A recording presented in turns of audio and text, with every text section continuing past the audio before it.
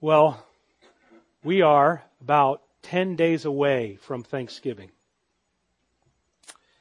Thanksgiving seems to be the one season of the year that gets one day and maybe a half day before we all watch the Cowboys play football on TV. Halloween, for instance, is now a month-long celebration leading up to one night of trick-or-treating, complete with its own lawn decorations and inflatables and invitations and greeting card line and parties that might rival Christmas. The National Retail Federation estimates that Americans spent $10.6 billion on Halloween this past year. The average person spent $100 on decorations, costume, greeting cards, and the like. I hope you are below average. One of the things we look forward to back in our prayer time, I have some books that have been burning a hole in my pocket, and I know I don't usually do this in a sermon, but Thanksgiving is here, and I have this book, Practicing Thankfulness, Cultivating a Grateful Heart in All Circumstances. If nothing else, at the end of the book, there are 100 different categories for which we can be thankful. Last year I gave this away. Nancy Bean saw this orange color here and said, this book changed my life, my thinking. Well, she's downstairs, and she went through it with Connie. So this book, you're 10 days away, Practicing Thankfulness. This is not going in the bookstall. This is for any member, because membership has its privileges, right? So this is for any member here, Practicing Thankfulness by Sam Crabtree. And I'll get to this in a moment. But we've been going through Samuel, and what you see in Samuel is the whole storyline of the Bible laid out before you. So as you think about Bible reading plans next year or whatever, I want to give this book out by Trent Hunter and Stephen Wellum, Christ from Beginning to End, how the full story of Scripture reveals the full glory of Christ. If you want to understand how the Bible fits together, so you're not saying this is about how to be a better you and how to get over anxiety in 3 easy steps, because it's a bigger picture than that, here's a book for you. There are 2 copies of this in the bookstall, but this one is to give away. It's been burning a hole in my pocket since we've been in 2 Samuel 7, so I want to put that out for any member as well. Okay, so that kind of fit the introduction. All right, it kind of fit it. And maybe, we get back to our extended prayer time, we'll sing songs again, and I'll be able to give other books away again, and we'll be able to pray and the like. Okay, so once, can we go? Here we go. Once the big business of Halloween is over, stores and advertisers skip Thanksgiving and go right to Christmas. And what's the one thing that we all need, but we struggle to find? Gratitude and thanksgiving. We don't trade on Thanksgiving in our consumer-based economy. In fact, in our consumer-based economy, Thanksgiving is a foreign currency that we don't spend here.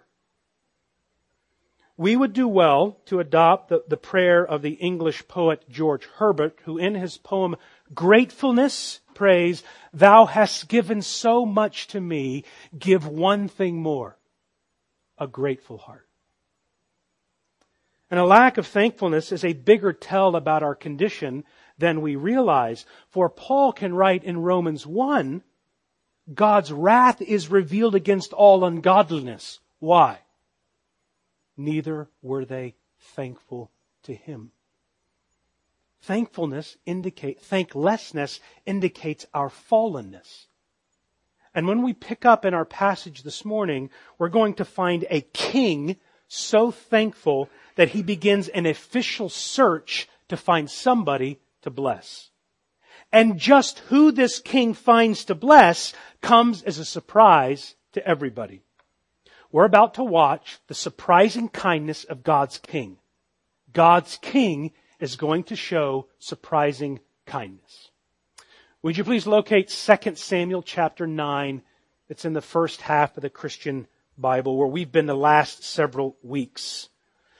We've been following the life of one of the great kings in history, King David. He's endured death threats. He's established a new capital city. He's united a deeply divided country. He's restored the worship of God. And He's brought peace and justice all the way from this map, all the way down here from Egypt, all the way up to Euphrates. That's what God's king has done. In sum, He's administered justice and equity to all of His people. The Lord gave Him victory wherever He went. 2 Samuel 8. And King David not only believed God's promises, but he lived in light of God's promises. We were having this discussion in our small group, and Hebrews came up. What more shall we say? I do not have time to tell you about David, who through faith conquered kingdoms, administered justice, and received what was promised. And the point is, not David, but the object of David's faith. And if you put your faith in God's promises and live in light of them, you too can do the same kinds of things for God. What was the secret to David's success? He took action by faith in God and His promises. And you know what the result was? The Lord gave victory to David wherever he went. David's faith was not great. The object of his faith was great. And by faith in God's promises, 2 Samuel 8, the writer of Hebrews 11, David by faith conquered kingdoms, administered justice, and gained what was promised. Man, think about that. He gained what was promised by acting on the promise. That's another message. Now, as the wars of 2 Samuel 8 come to an end, and King David settles now into his God-blessed reign, maybe David starts to sing, "Blessed assurance, Jehovah is mine. I in Jehovah am happy and blessed." And why wouldn't he sing that? God had taken him from the pasture to the palace. All his enemies are defeated. God had chosen him to be the king. And making him king, God says, that's just a small thing I did with you. Making you king is a small thing because God chose David to give him an eternal dynasty, to bless the nations of the earth through one of his sons. So David praises the Lord for this amazing grace. He didn't sing blessed assurance, but he sang this in 2 Samuel 7. Because of your promises and according to your own heart, you have brought about all this greatness and you've made your servant know it. Therefore you are great, O Lord, and there's none like you, and there's no God beside you. 2 Samuel 7, 21 and 22. So David's now reflecting on the undeserved grace that God had shown him. And as he reflects, he wants to do something.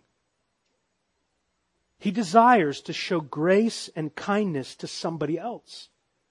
Because people who have been changed by undeserving grace show undeserving grace to others.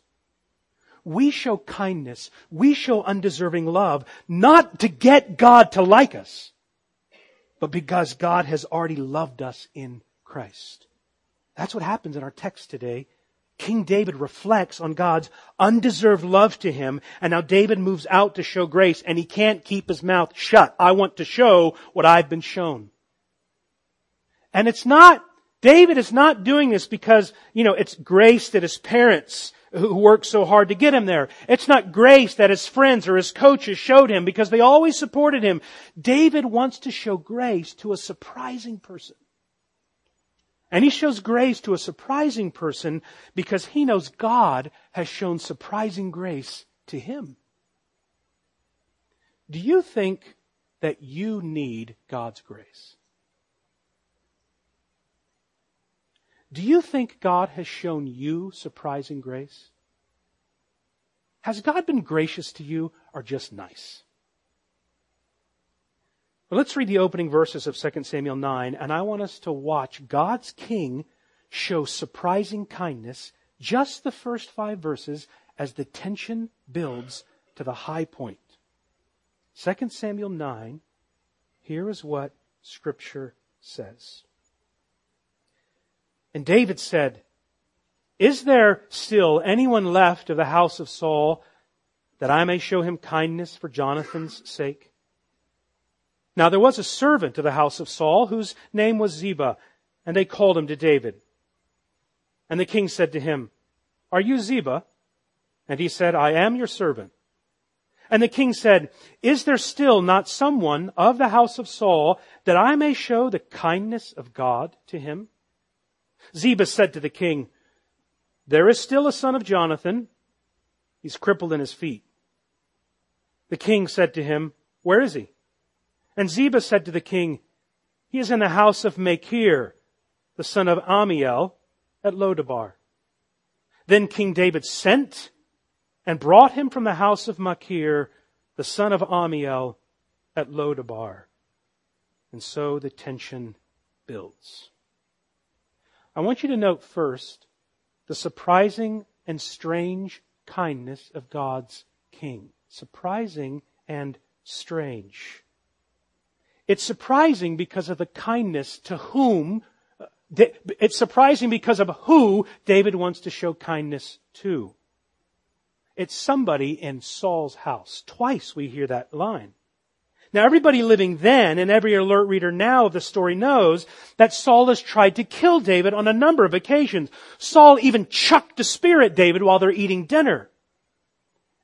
And David, you want to show loyalty to someone in that man's house, the dude who tried to kill you and hunted you for years like a wild boar. David, have you gone mad? What a surprising request. And moreover, just a few chapters earlier, a man named Ishbosheth, a son of Saul, had set him up as a rival king with a rival kingdom to David. The house of Saul has been nothing but a source of evil and hardship. And you want to know if there's anyone left in that man's house that you can show kindness to? Do you have a death wish, David? Do you know how these things work out when the rejected family gets back into the kingship again? What an unusual king David is.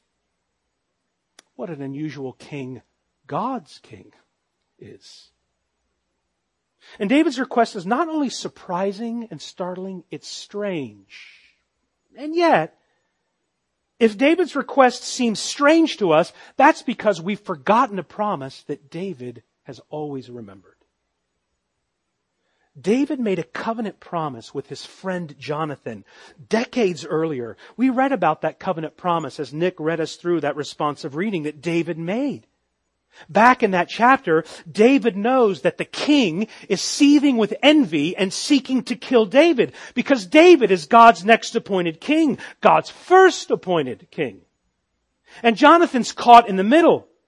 On the one side, Saul is his dad, and David is his dear friend. Jonathan takes David's side, not because he hates his dad, and dads are dumb, but Jonathan knows that David really is God's chosen king. And here's a small, tiny lesson. There may come points in our lives when we have to side with God over parents. Jonathan shows us that here. It's not desirable, but we obey the Lord no matter what. Well, in the middle of all this, Jonathan realizes how these things go down. I mean, the incoming king wipes out the line of the former king, and given how unhinged Jonathan knows how his Saul is at the moment, he knows that David may be left with no other choice in the future but to protect himself or to take action. And so Jonathan asks David to make a covenant promise. And here's the heart of it. 1 Samuel 20:15. Do not ever cut off your kindness from my family, even after you've cut off all of your other enemies. Now, David made that promise, and now, 2 Samuel 8, the Lord has cut off David's enemies, all of them. And at that moment, the promise now is in play. David turns now to honor his oath. What an unusual king David is. Nobody knows David made this oath now except for David. David honors this old, can we say ancient oath? Jonathan asked him to show kindness, and now David is ready to show kindness. Yes, to his friend, but also to the household of the man who tried to kill him. This is a startling and strange request. But before we continue, can we make some brief comments about the word kindness here in our translation? Just about all the translations have the same thing. Now, I'm not trying to impress you with this, but you probably know this. The word in the original is H-E-S-E-D. H-E-S-E-D. Hesed. You probably know that, except you're supposed to say it like you have a hairball in your throat and you're supposed to say chesed. That's what you're supposed to do. So, this word appears 3 times in this story, in verse 1, and verse 3, and verse 7. It's there in the story in 3 times. And it's the major theme of this chapter. Now, here's what I'm afraid of. We hear kindness, and we might think of a teacher's talk to lower elementary school children at the beginning of the year as he or she gives out the rules. Don't run with scissors. Don't talk without raising your hand. Sharing is caring. Play and be nice and be kind. Now, that's all fine and good, but it's soggy milquetoast compared to what the word actually means. It's one of the most theologically significant words in the Old Testament. It's a popcorn word, an important word. Like many words from other languages, one word in English can't capture the range of its meaning. So the translators of our English Bibles translate this word, hesed, with a host of words like this. It appears 250 times in the Old Testament and shows up like this: unfailing love, kindness, loving devotion, grace, steadfast love, mercy. Do you hear this range of meaning in this word? The songwriter in the Psalms meditates on this one word and riffs on this one word in Psalm 136, where he uses it 26 times as he applies it to his life, as he thinks about, here's the word, God's steadfast love. This one word forms the theological backstory and the entire story of the book of Ruth. It's even the very word that God uses to describe the essence of His own character. When Moses wants to see God's glory, in our opening scripture reading in Exodus 34, God has a chance to say, let me tell you who I am at the heart of my being. And when He explains who He is in the heart of His being, Exodus 34, He says, the Lord, a God gracious and merciful, slow to anger, and abounding in steadfast love and faithfulness, who keeps steadfast love to thousands. There's the word. Steadfast love. Thus, this is a word that describes the essence of God's own character. He is hesed. He is kindness and steadfast love and loyal devotion and so on. So it's not an elementary school, first week of school pep talk word that you use for toddlers. It's the essence of God's character. And it's called steadfast and loyal because unlike our love and loyalty, can I say this? God's love is sticky. It doesn't let you go. His love does not alter when it alteration finds, but it is an ever fixed mark. Now, back to 2 Samuel 9. So if all of that is behind this word, why did the translators pick kindness if the word is richer than our English word sounds at first appearance? I don't know for sure. But I suspect that kindness underscores the undeserving nature of David's devotion here.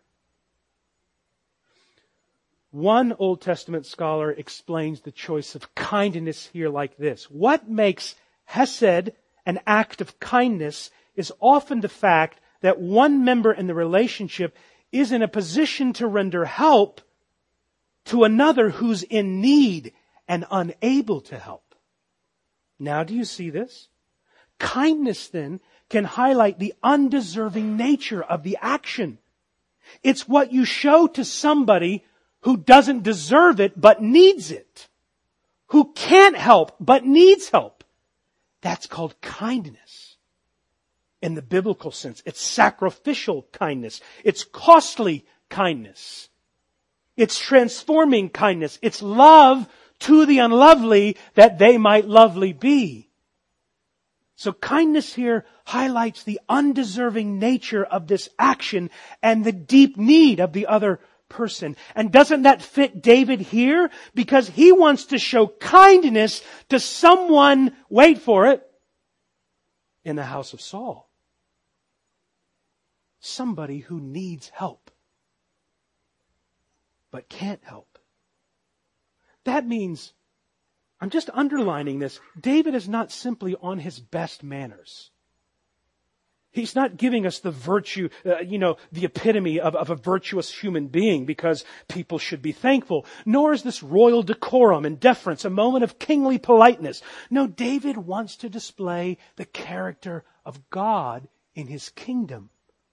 Now, where did I get that from? David wants to display the character of God in the kingdom because he tells us that in verse 3. Underline the end of verse 1. He says, I want to show kindness for Jonathan's sake. Now draw a line and underline the end of verse 3. Because David says, here's what's motivating me. End of verse 3. Is there not someone still in the house of Saul that I may show the kindness of God to him? So do you see that? Behind the kindness for Jonathan's sake, verse 1, is really the kindness of God, verse 3. That's what's going on in David's life. That's what he wants people to see in his kingdom. God's kindness on display. So don't miss the connection. Don't forget the story. Something happened to David that's transformed now the way he's viewed other people, even the undeserving family of the dude who tried to kill him. And what happened to David did not come as he looked inside and he expressed what he thought. The change did not come from within him. It came from outside of him. God's kindness, like the sun, came from outside of his life and penetrated his heart and melted it. True, lasting change comes from the outside and then transforms you inside. You cannot help yourself. Now God has shown that startling, surprising kindness to David. And David knows it. He writes a whole song at the end of 2 Samuel 7. And why has he shown this to David? Just think again. Remind yourselves. Because David was good. Because God is a prescient, top of the line, professional headhunter. And he knows talent when he sees it. Or because God can foresee all the potential in David. We think sometimes that God loves us because God's omniscient and we think it runs this way. So God looked ahead because He's omniscient and He saw in time that I would choose him. So before time, God says, yeah, I'll choose you too. Wrong answer. God showed startling kindness to David because God is good, not David. God shows loyal devotion not because David is good, but because it's in his nature to do so. And the only kind of person that God shows goodness to are people who ain't good. Because those who are whole, they don't need a physician. Never forget, God is the Lord, abounding in steadfast love. So, again, this is not the result of something that even something laid on David's heart. It's something that God had done to David's heart. This is more than a king even keeping a really old promise to a really good friend because virtuous people keep their promises. No, David wants to keep this covenant of surprising kindness because God has made a covenant of surprising kindness with him. He's ready to show undeserving kindness. And he wants to show it to someone who doesn't deserve it because David knows he doesn't deserve it. Listen to how Scottish minister, now with the Lord, Alexander MacLaren, applies this to ourselves, gets this right. Don't miss this connection in the backstory of this. We must receive mercy from God before our hearts are softened, so then as to give it to others. Just as the wire must be charged from the electrical source before it can communicate bzz and light. We must receive mercy from God before our hearts are softened, before we give it to others. So the key to David's surprising desire is God's surprising kindness. God, to use McLaren's illustration, was the electric source and David is the wire.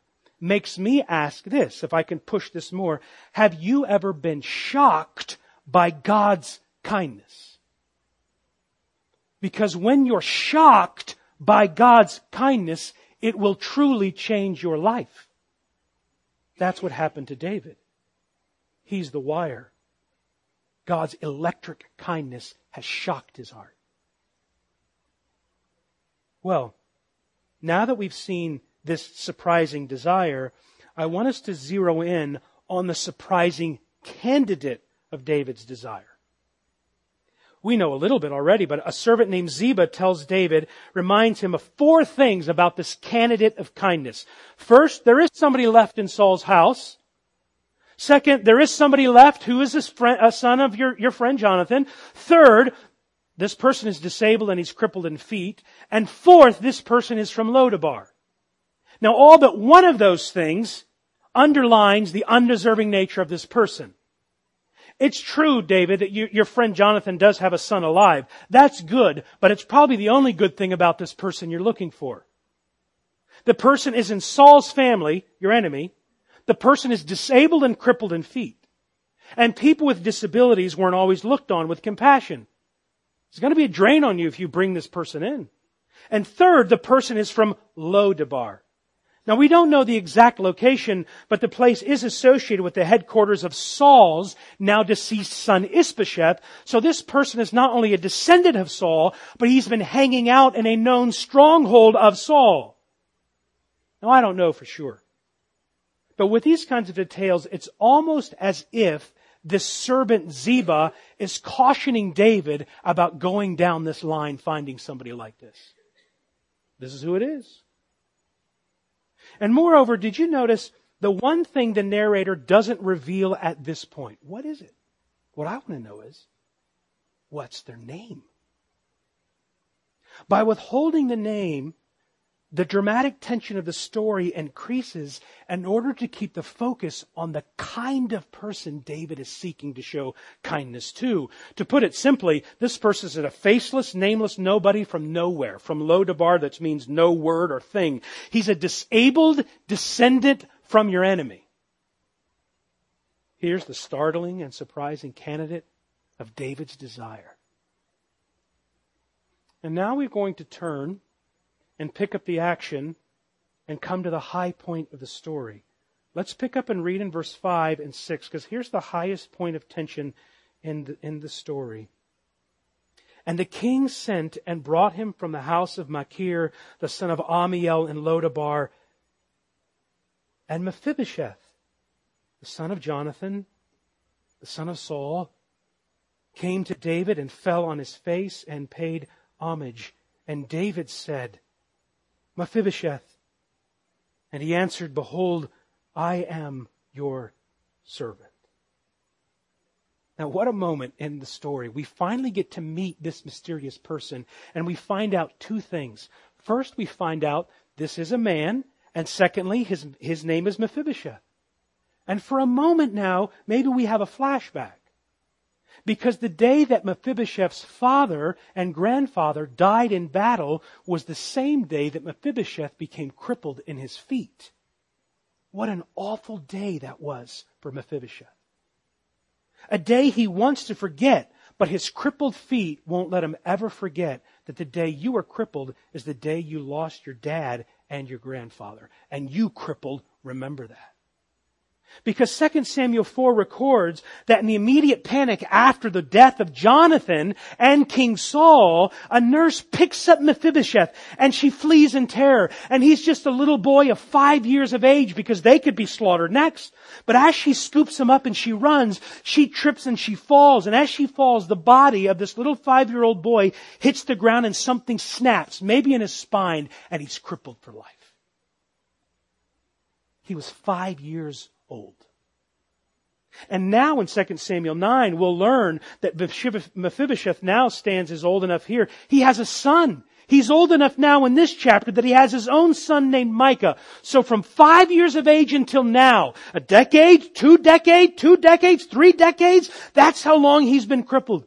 And his disability is a constant reminder of the day that King Saul, his grandfather, died and Jonathan, his dad, died. Now at that very moment, all these years later, the man his grandfather tried to kill is now the king.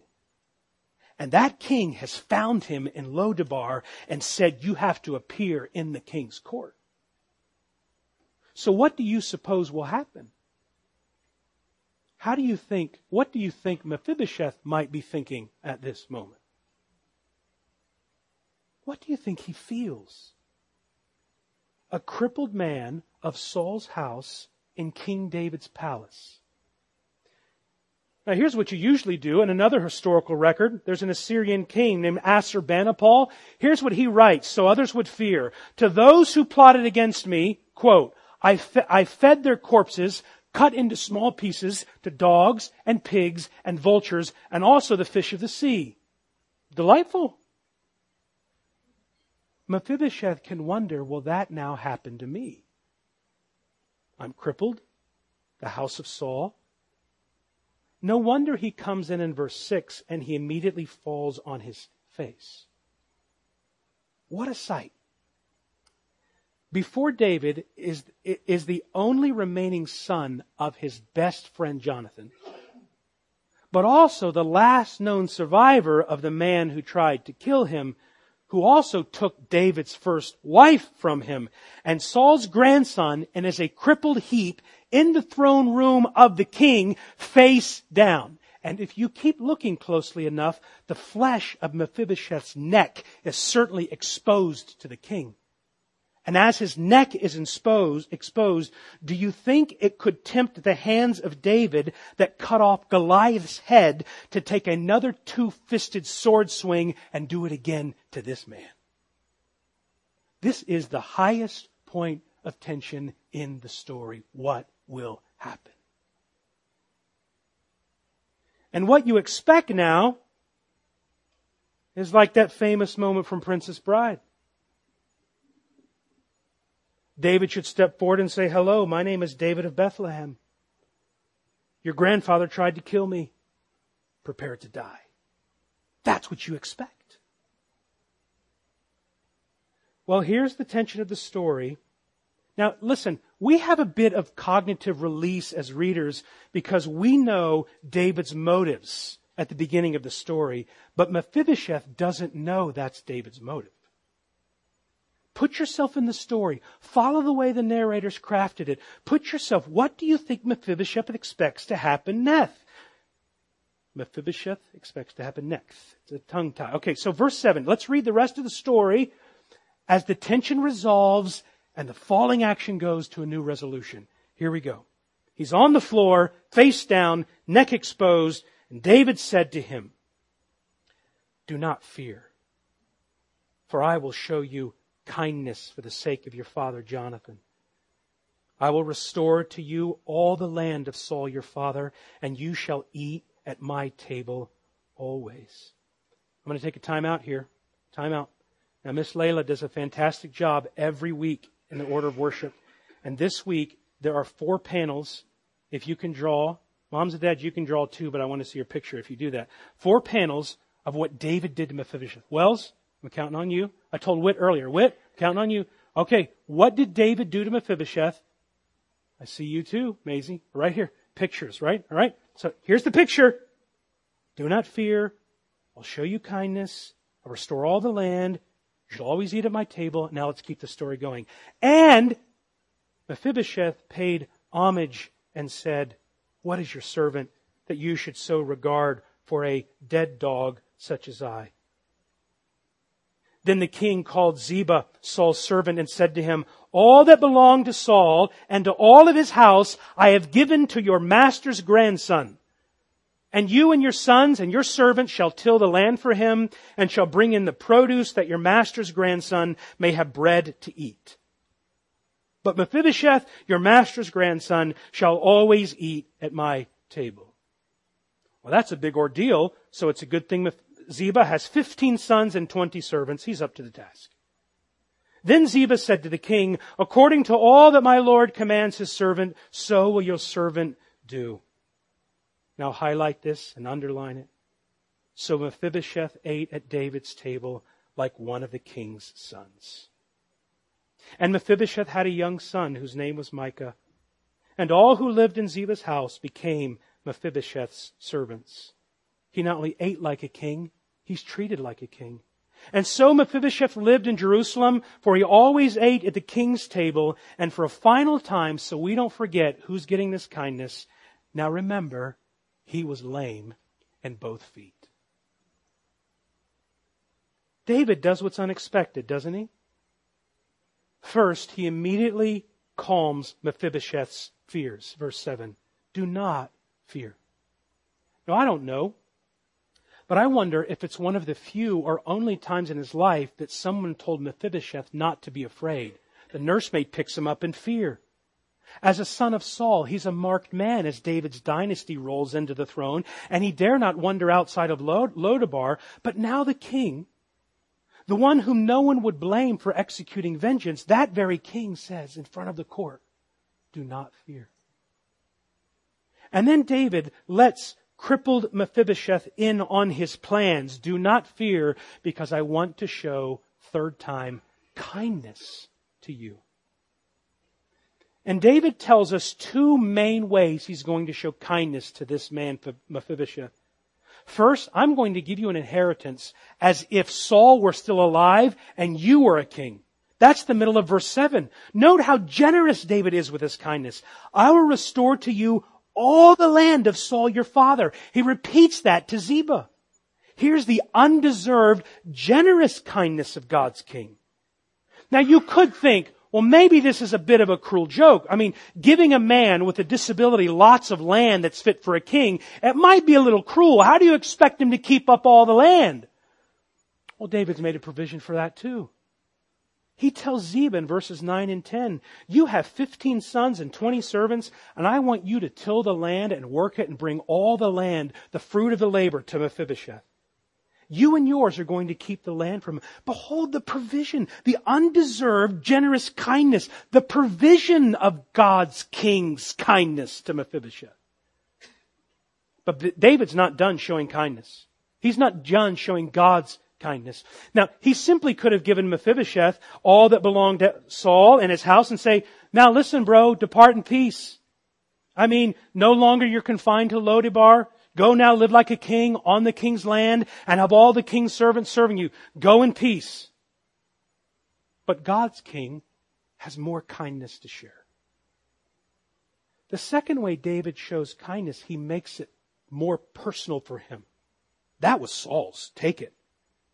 But then he says, "You shall eat at my table, not for one and one night only.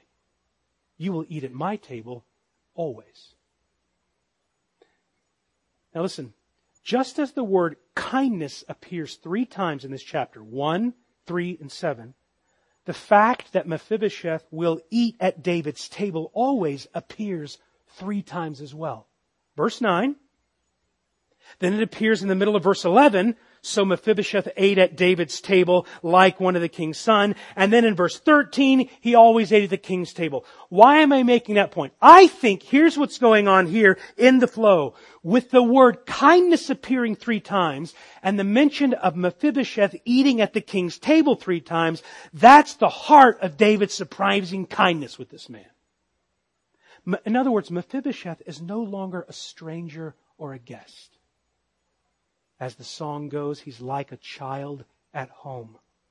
Or in the words that we sang this morning, what's at the heart of David's kindness is that this one, once an enemy, is now seated at his table. And we say, Jesus, thank you.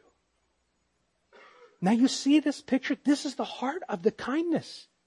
The surprising kindness of God's King has turned a sinner into a saint.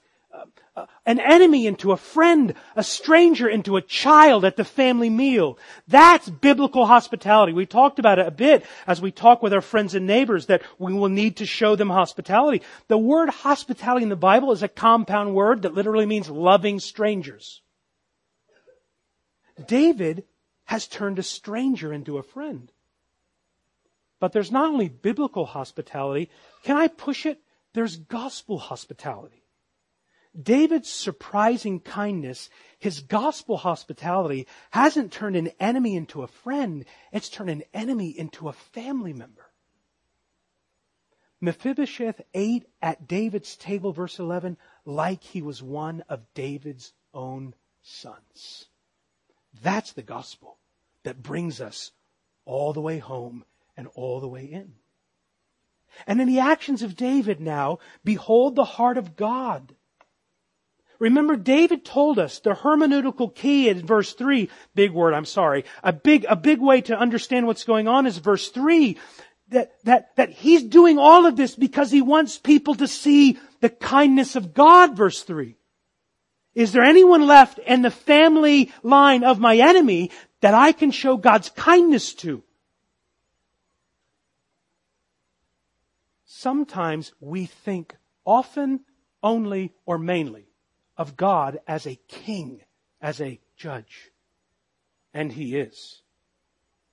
Let us never forget 2 Samuel 7 in Uzzah. But God is slow to anger. But what He abounds in Exodus 34 is steadfast love. Or we could say this, what abounds in the heart of God, He abounds with kindness. How about that? When we come to God, we have to come like Mephibosheth, face down in fear with what we don't deserve and what we really deserve. That is right and it's good. Tremble before God who made you and of whom you owe your life. And yet what those get who do what Mephibosheth did is the surprising response, fear not. It's ferocious kindness. Sometimes we are more severe with ourselves than God is. And He says, I told you, fear not. Has your heart been melted by the kindness of God? We must receive mercy from God before our hearts are softened. Do you need mercy from God? Here's how Charles Swindoll captures this scene that played out the rest of Mephibosheth's life. He captures dinner time in David's household. I'll read it to you. What a story of God's unmerited favor. With little imagination, we can picture a familiar scene in the king's royal residence. Gold and silver fixtures held the flaming torches that lined the palace walls. Lofty, hand-carved wooden ceilings crowned each spacious room, including the banquet hall where David and his family gathered for their evening meals. In one chair sat tanned, handsome Absalom with his long, raven black locks of hair. Next to him sat his beautiful sister Tamar. Across from her sat the young and brilliant, probably precocious Solomon. It's supper time. The call has gone out to all in the family to gather together around the table. As David scans the room to make sure all the kids are present, he notices one person is missing. It isn't long before everyone can hear a sound they've now grown accustomed to hearing.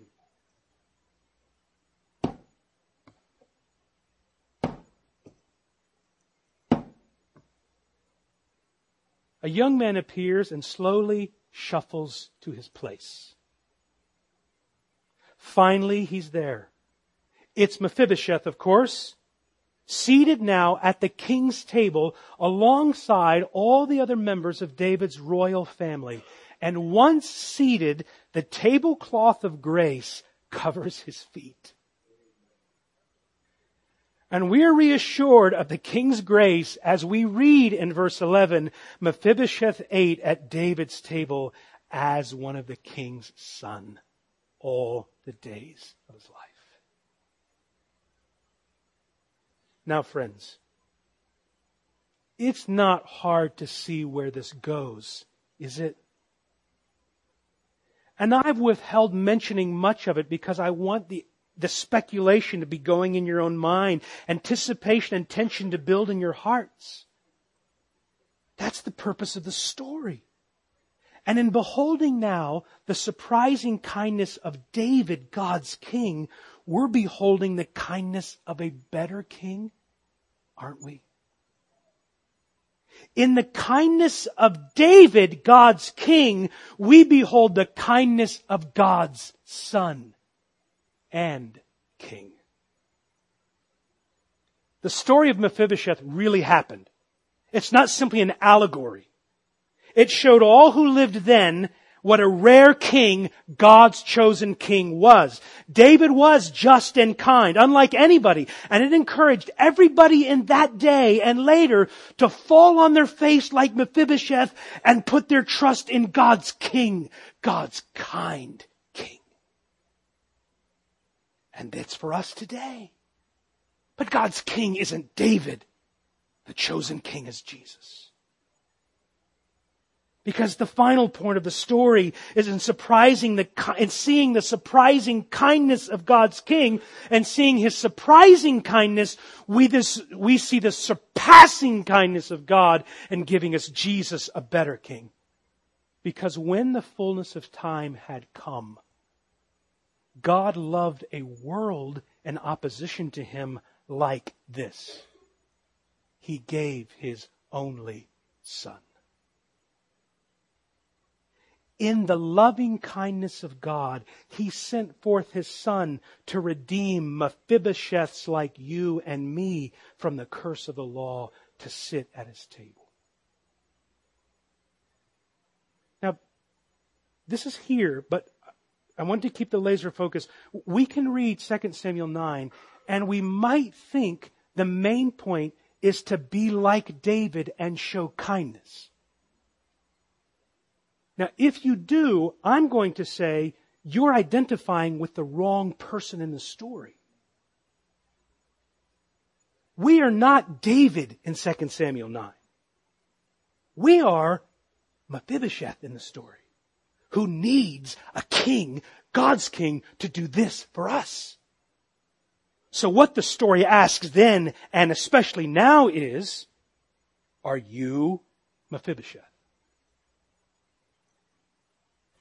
Here is the love of God, that while we were still Mephibosheths, Christ died for us. You see, in 2 Samuel 9, what we see, it reveals our desperate, crippled condition before God.